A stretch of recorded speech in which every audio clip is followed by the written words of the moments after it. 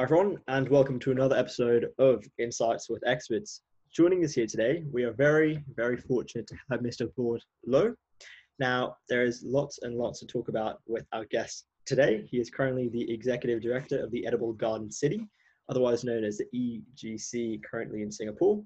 And a little bit more locally to myself, he's also a PhD candidate at the School of Architecture and Urban Design at RMIT.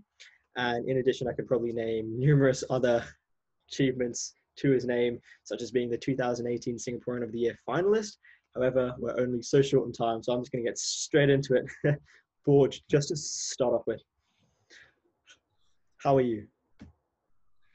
Hi guys, I'm good. Yeah, thank you for giving me the opportunity to speak and share. So I hope it will be a fruitful session. Yeah. Yeah, of course, cool. So, in terms of how we would like to start, what we really want to find out, just to really set the scene, is an overview of your journey. I mean, what made you want to start EGC? What did that road essentially look like to get to where you're standing now? Yeah. Well, it's a question I get asked a lot as well. But essentially, really started out when I was growing up. I went to school, went to uni. Never knew what I kind of wanted to pursue and do. Did marketing in university because I guess it was the easiest way out out of university, right? Commerce, marketing, so got through that, and then came out not knowing really what jobs or things that I wanted to do. Advertising came along, and just wanted to give it a shot, and that then got me into the whole agency space for the next 7 to 8 years, and allowed me to travel and move countries from Singapore to London. So spent a couple of years in London working for the agency there, dealing with a lot of MNC clients. And then it came one winter, which really kind of kind of gave me a little bit of insights on what I wanted to do in life. Was something a little bit different. Really got into gardening when I was in the UK because of the seasons.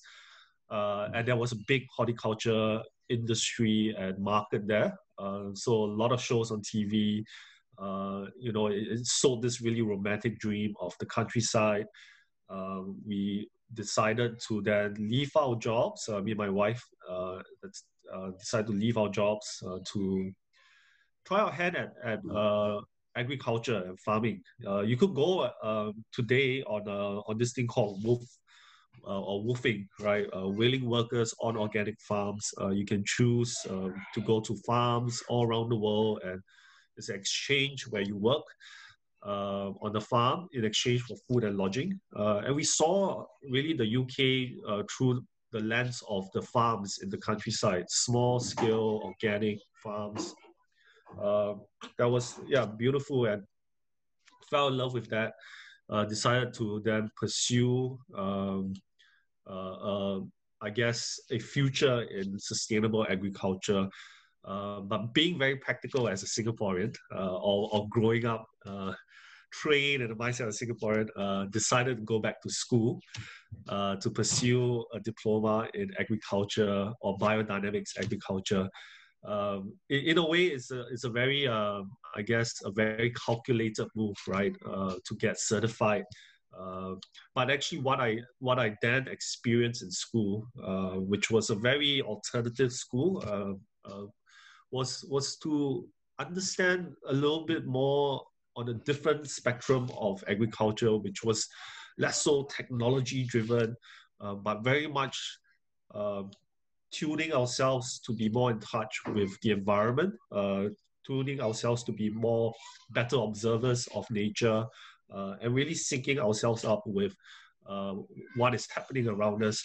I think that was the biggest takeaway I came out from college, from agriculture college. Not so much like the skills that I've learned, but very much on the finer little nuances that you pick up from these kind of spaces. So that was the initial part. After completing that, we kind of decided to wanting to stay in the UK to start a farm there, because it is a lot cheaper to get 10 acres of land with a house than compared to a 5-room HDB flat in Singapore. So it was quite a easy, at least from my economic standpoint, quite an easy consideration. But somehow there was a naggy feeling. Sorry. Okay. And so there was so I felt this really naggy feeling to come back to Singapore, wanting to use what I've learned and seen and bring it back to Singapore. In a way, understanding that Singapore's agriculture scene has always been something that have been left behind, because we were pursuing as a nation a very different economic growth model, and we were relying then on our neighbors to supply us with our necessity, like water and food, and other things. So coming back to Singapore, it was great, because it was a period of re-exploring the country, which I grew up in. And growing up in Singapore when I was young, I was never tuned in to all the greenery around me. Right, it was always very green. It was a garden city. We know all of that, right? You see nice trees, perfectly landscaped parks and gardens, but there was never that connection. I don't know if you guys feel the same way as well. There was never that connection with the greens, because it was just there. And again, we were, as growing up, we were never participatory in the greening of Singapore. So there was very little ownership.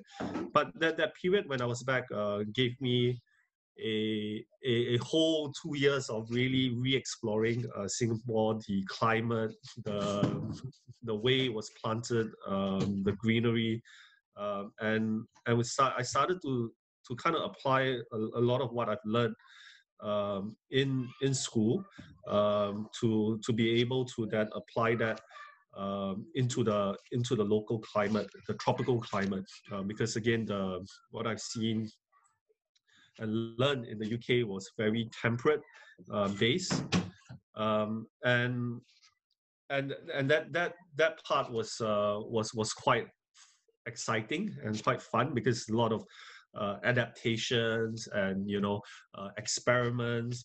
So in my own little garden on a balcony in Singapore, and always the intention was to find a piece of land in the farming area, which is Kranji, to then start a farm, and that was quite difficult, right?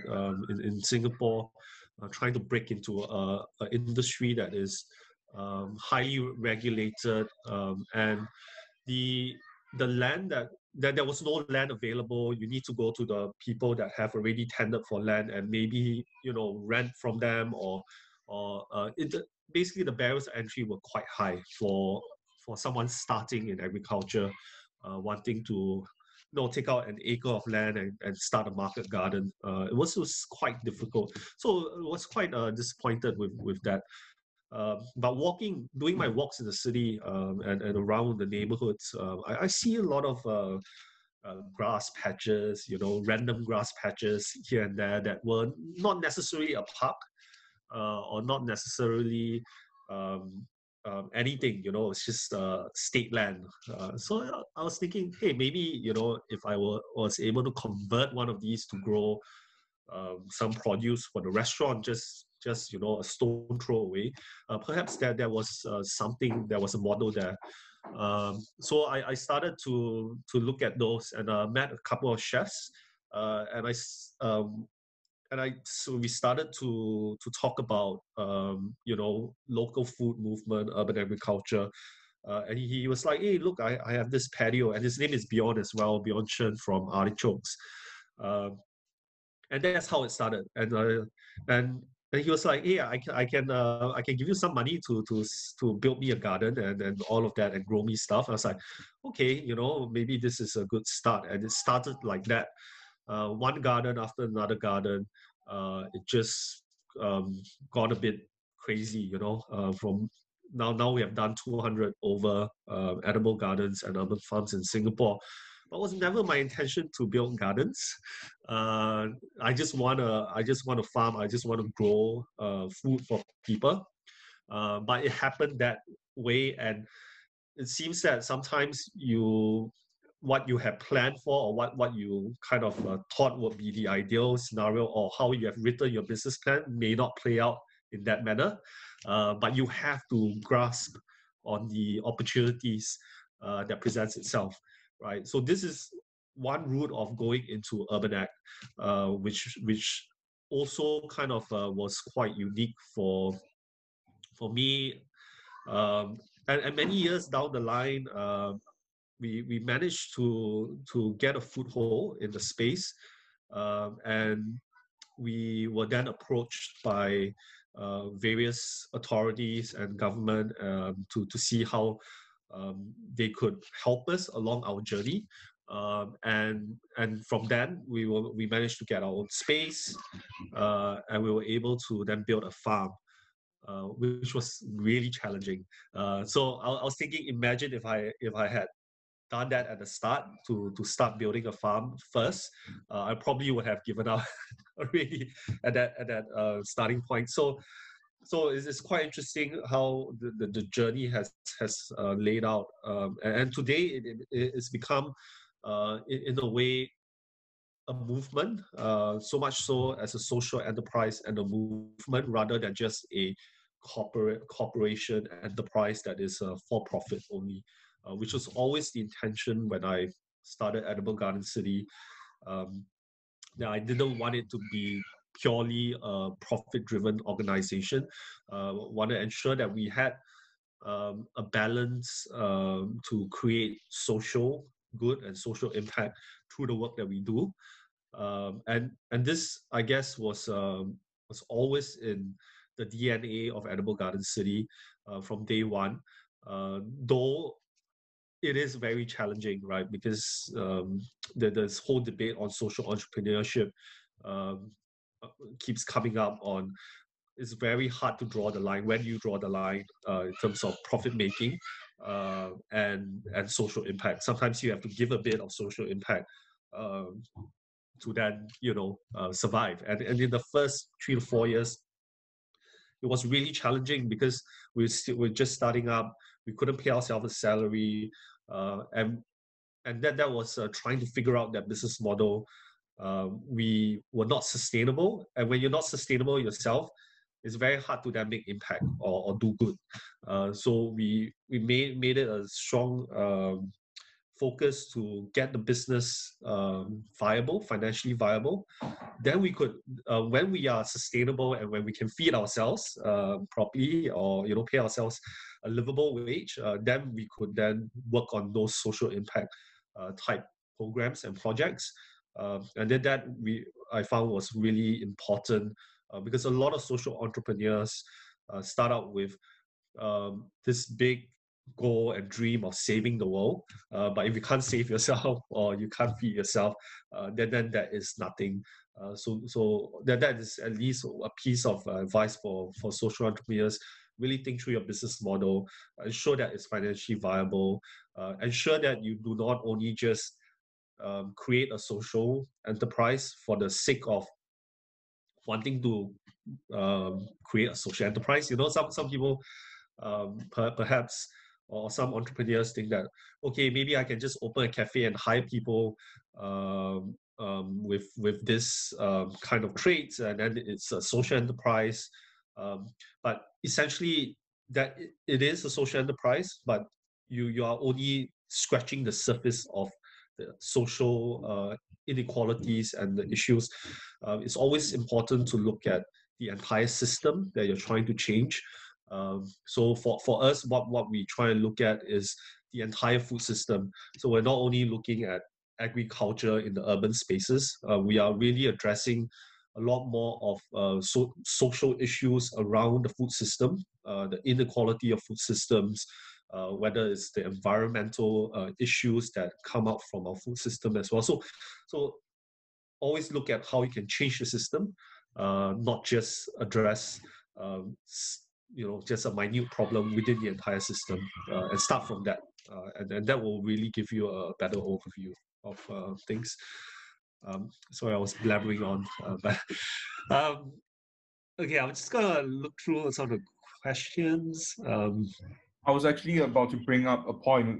You previously mentioned about the opportunities the UK offered, specifically in terms of land and seasonality versus the difficulty and resistance in Singapore. So my next question would be, there is a common misconception, or at least to people like me who aren't in the industry, right, that sustainability, that agriculture requires the sort of geographical space, the weather, the temperature. So then how do you, I guess, adapt these necessities to the context of Singapore with its density and with its lack of seasonality, and how do you break that misconception? Yeah, so I guess a lot of it came from just being very inquisitive, right, of trying something that has not been tried before. When I first got back with my training in a very temperate climate, it is also a human nature, right? That you want to grow something that people have not been able to grow before, and go, I managed to do that. It's something new, and it's something something fresh, and I did the impossible. But that's always in the initial portion, like how people try to grow strawberries in Singapore. It's possible, or you can do it indoors in this high tech farm, but you have to then go back to ask yourself, is this necessary? Do we really need to eat strawberries all year round if food supply chains are cut? So I started on that path, right? Trying to squeeze zucchinis and a lot of temperate crops, arugula, rockets, and other fancy temperate type vegetables into our local climate. It was a lot of work. It was really hard. You have to take extra care of it because of the heat, right, in Singapore, and the humidity. It is quite challenging for some of these plants. And the produce that actually get grown and is harvested sometimes may not be as good of a quality that comes from an area that is suited to grow a crop like that. So then I started to think perhaps we really need to explore our native vegetation and our heritage and what is indigenous to our region, because we are in the tropics, right? We are in the tropical environment. There's so much diversity that has not been eaten or consumed in the last 60, 70, 80 years of this whole commercialization of our food system. And so started to really look into that, actually learn a lot from a lot of the community gardeners, right? Whether it's the old uncle, the old auntie that's growing some plants, and they have actually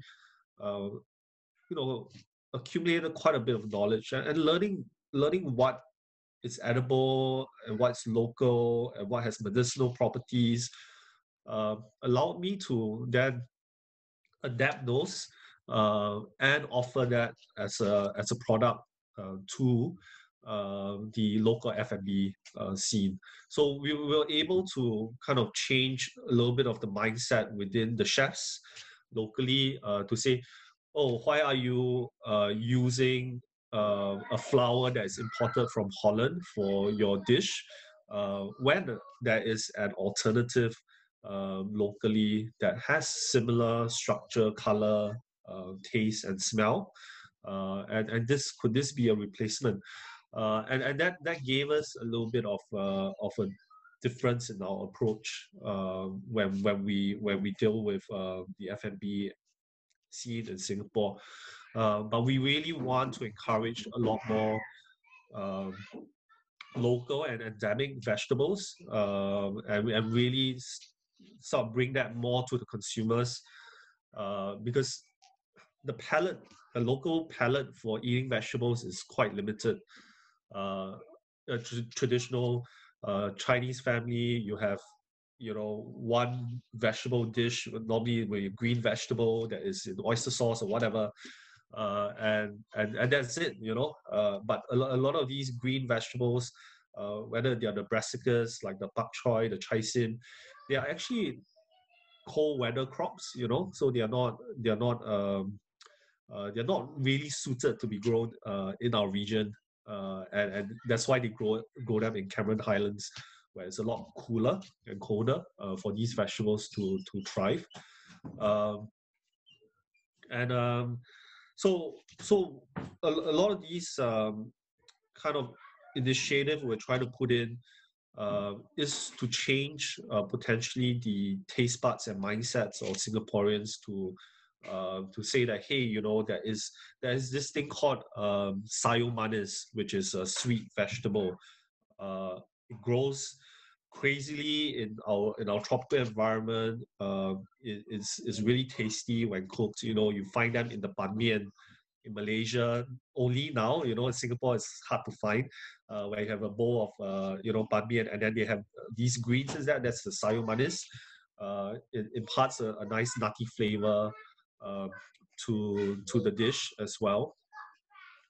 And so if people start to demand a lot more for these kind of things, perhaps the farming methodologies would change also in Malaysia, to then provide these vegetables to meet the demand. Currently, they are growing a lot of brassicas, which is bok choy, chai sin, which they then have to net and build greenhouses over Cameron Highlands, the hills.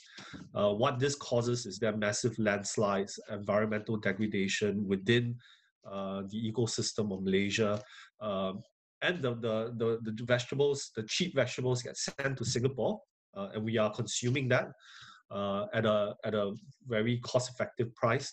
But there is environmental cost that we are not paying for, which I feel perhaps as consumers in Singapore we need to start to look at that and start to address that, because essentially we are causing that problem through our demand. I think I went a bit offshoot with the question that you posed, but hopefully that makes sense. No, yeah. I actually just wanted to talk about that first answer that you gave as well, and you really touched a bit on the social aspect, on when you start a social enterprise, the challenges that come with it and everything like that. And I think what we have now is a generation of students who want to make social change. We've seen in our school, we've seen in our unis, students want to make changes. They want to do something about climate change. They want to do something about all these things which are happening now. However, while we're so passionate about it, we've seen actually such low rates of students that go on to pursue social entrepreneurs. Not many go on to pursue environmental courses in uni and all these things. And I think the reason why may be something that you touched on as well. It's not a very lucrative field. It's not a field. I mean, as you said, there's a very big line in terms of the extent to which it's going to be a profit and a non-profit. And so I think there's this big worry that disincentivizes students. I wanted to ask then to you, what should incentivize a student to go into social entrepreneurship, or perhaps work in a non-profit that actually makes social change? And do you agree with the fact that it's not a very lucrative path? I mean, is that just a misconception that you could maybe break as well? Well, we saw a big growth in the social sector or social enterprise sector in Singapore in the last 7 to 8 years, right? I remember when we first started as social enterprise 8 years ago. It was still not known, right? People thought social enterprises were charities, and so the whole mindset has shifted now and changed a lot, and I think the motivation for a lot of people to join a social enterprise is that they want to apply their skills and their time to something that they can create change within society. We see a lot of mid-career switches, especially those high flying mid-career switches from banks, institutions, and big companies switching to then run social enterprises or coming in to help consult for social enterprises just because they want to feel like there is purpose, because it's kind of waking up every day and feeling that, hey, I am going to work and I'm going to make change. I'm not only helping an organization make more money, but it's kind of purpose driven. But whilst some people then feel also very excited by the fact that, hey, I can make change and then I can make a living from it as well. And that's all I need, right? I don't need that Ferrari. I don't need that big car or things. I know what is enough for me. I'm a conscious, responsible consumer, and so they choose this route to work in a social enterprise or start a business as a social entrepreneur. So we have seen a lot of young graduates out from uni join us. A lot of them been with us for 3 to 4 years, 5 years. Our initial founding team were a lot of big career switches from banks, and marketing agencies, IT. They joined Edible Garden City at that point because we all had the same ideas in terms of we don't want work to be structured. We're doing it out for passion. So we're running the organization quite loosely, just working together on a few projects, and people enjoyed that as mid career switches. Of course, as now when we have 40, we have about 40 employees. We can't work on that kind of structure because it gets a little bit too messy. We can't manage, so we then need to put in processes and things like that. So it's a bit more. It's run a bit more like a company. But people still enjoy the fact that or that there is a greater purpose that we are trying to fulfill with the work that we do. So it's just not purely about money-driven pursuits. But then there will always be two school of thoughts within the organization. There will always be the purists, which are individuals that feel very strongly about environmental changes and climate change, and wanting to ensure that the practices that they bring in or that they are performing or they're doing is pure, and they are less likely to be driven by monetary returns and gains, but they still need something to live on. So a lot of them start like that. I've also started like that. When I first started, I was very critical about systems, about not wanting to work with corporations, and wanting to shun, my past life and whatnot. But I realized that it is important because we are still within that very structured neoliberal system, which is the whole economic system that we are in currently. And we need to work within that to make change. We cannot be a group of hippies setting up a community somewhere, and then trying to detach itself from the system. As urban farmers, especially in a country like Singapore, we need to work within that. So a lot of times in the early days, I get asked a lot by government officials and people in authority, well, urban farming can make money or not. That's what I keep hearing, right?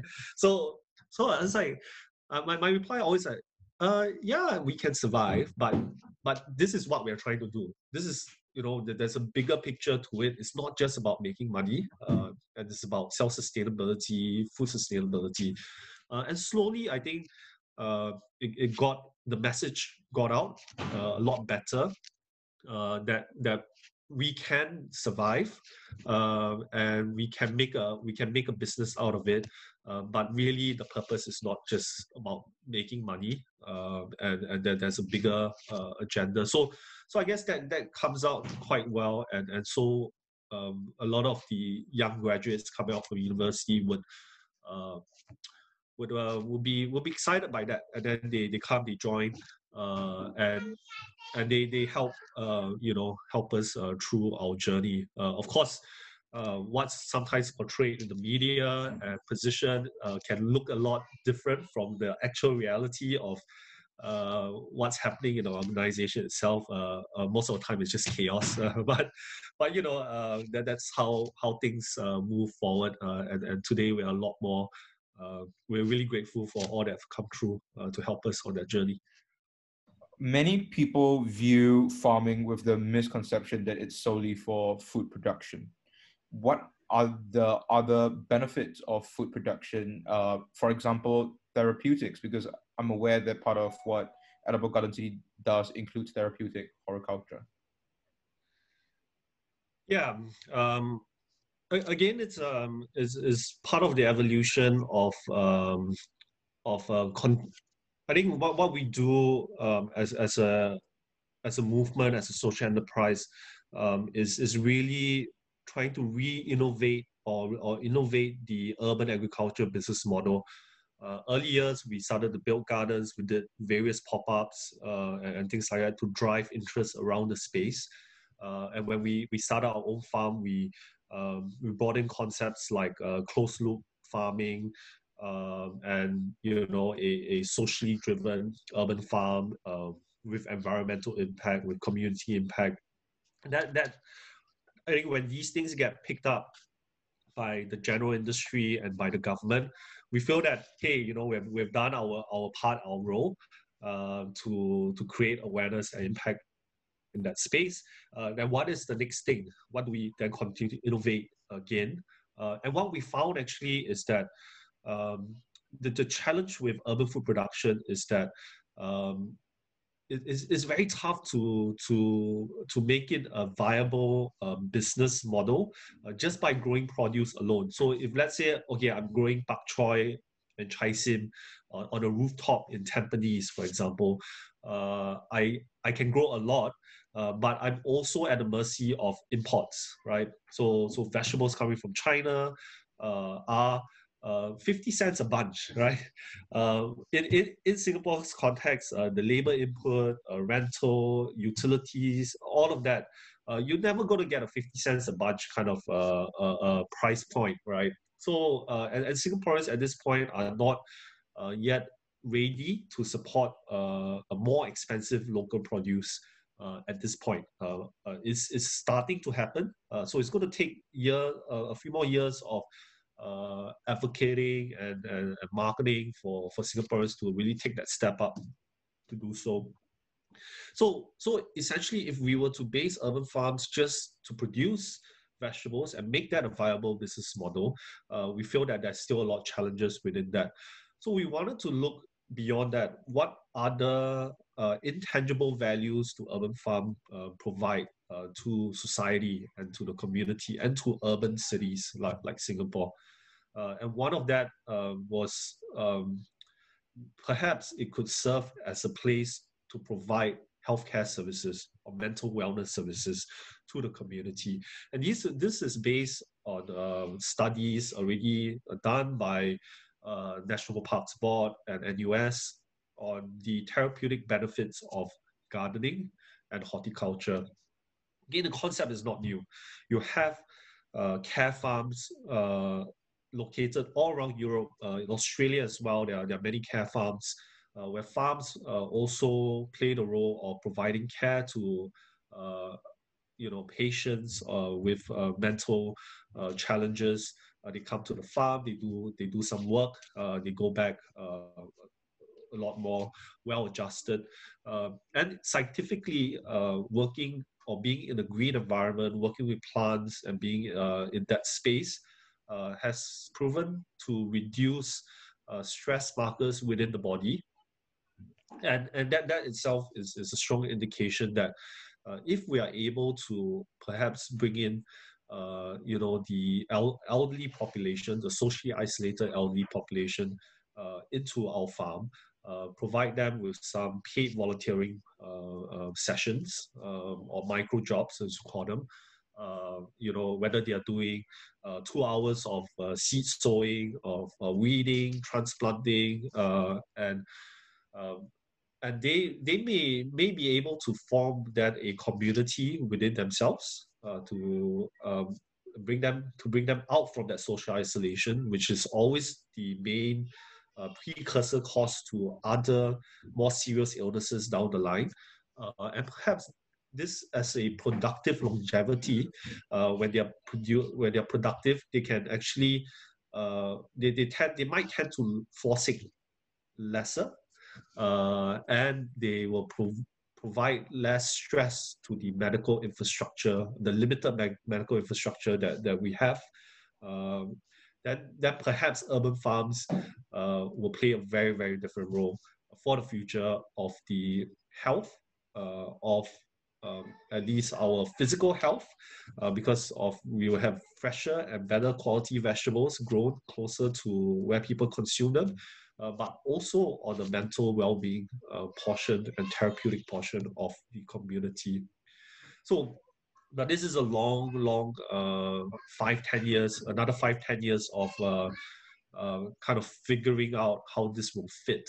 But we feel that we have all the elements and the mechanisms in place with the correct partners and collaborators to be able to push this forward. But it's not going to be, I know for a fact it's not going to be straightforward. But that's always the joy of entrepreneurship, right? Yeah. So that is where we are headed towards, and hopefully we'll be able to then again change the urban agriculture systems to ensure that all urban farms in future in Singapore will practice environmental practices on closed loop. They will hire marginalized community, socially isolated elderly, and then be able to provide these care farming programs and horticulture therapy programs for the community to participate in. And that itself will be a very holistic offering and will change really the landscape of Singapore and how urban farms will operate in the future, and perhaps in the region as well. In Malaysia, Indonesia, we're starting to see a pickup of urban agriculture as well. Yeah, and I just wanted to quickly talk again about that point where we talked about students, how they can get involved, how they can go into social entrepreneurship as well, and all that stuff. And I mean, if we currently just look at our cohort of students who left high school last year, we look around. Majority, you're looking at students that went into economics, law, biomedical sciences, all these kinds of things. And very rarely do we find people actually going into agriculture and so on. So however, I told you in the start that students want to get involved in this in some kind of way. So this then leads me to ask, how can students leverage their current university course, their specialization, whether that's economics, law, or XYZ, how can they leverage that then go into agriculture, then go and practice sustainable practices in ways that they can? Yeah. so that there's always a few ways to go about it, right? We have seen students driving certain projects within campus. For example, building a edible gardens or community farm within campus, forming an interest group around that. I've seen that happen in NUS quite a bit. And we have gone down, have a look at what they were doing, give them a few recommendations and ideas. But it was largely driven by them, and then they host and arrange and moderate a few panel sessions, bringing people to talk about sustainability. So within the school fraternity, you could drive a lot of initiatives like that. And for one, the universities sit on massive amount of land and grounds, right? So converting a grass patch or somewhere a little bit behind into a community farm would not be, space is not an issue. But I guess it's the commitment and a good plan to put into and speaking to your universities to do that. But outside of that, there is many opportunities for volunteering, for on-job placements with other social enterprises for urban farming. So whether it's Singapore, it's Australia, it's Malaysia, there are a lot of these groups out there. We are one of them, but there are many others. Like Foodscape Collective in Singapore, there is Ground Up Initiative. So these are all places where they can go and lend a hand or two. Sometimes it's just about some back-breaking muscles that we need to carry some soil or move things around. Or sometimes it just can be keeping the space spick and span. Things that we often lack because we had all these other work to do. And just lending a helping hand. I think it doesn't matter where your skill sets are in. It's just coming in and knowing the organization, participating, and slowly, I think you'll be able to identify areas that you can help out a lot more. So for example, we have a lot of fresh grads that have joined us full time. All of them started out from volunteering, right? They start out as volunteers, and they put in maybe 4 to 5 months of volunteering, and before they join us officially. And that was a good period of time to allow them to really get to know everyone and get to know the what we do and the business, and to see if it's the right fit for them as well. And a lot of, like, some of them, they are trained in life sciences, so they work in the lab quite a bit. And in outdoor in agriculture, there is kind of sometimes we need to do testings like A/B tests and whatnot. And they were then able to apply some of their skills to push out some of these projects. And sometimes we do work with universities on trialing some products and things like that. So they were able to drive some of these projects, and it was really fun for them because they were like, hey, I'm working with my professor that I used to work with. Now I'm working with him on some of the same level field. So it was it takes time though. So that first six months, 1 year of getting the volunteering in and being part of the community is really important. So don't think too much about it, because when you're there, when you're in the elements, and when you're in the ecosystem, slowly you'll be able to sort of use your skills of what you have learned in university. But I've forgotten all I've learned in university already. So, but what I've learned, I find in university is a certain way of thinking through problems. So in business and marketing, there are certain set processes that you have to go through, and then that's how I think, right? As a business student, as compared to that how an engineering student thinks. So it's a thought process that has not left me, and it's ingrained in me. So that's the skill I took away from university. I can't remember, the formulas or the specific strategies that I've learned, but it's a way of thinking, and you can apply that into your work. Going to the last question that we ask every guest, the question that I jumped the gun on earlier. If you had one piece of advice that you could impart onto the youth listening today, what would that one piece of advice be?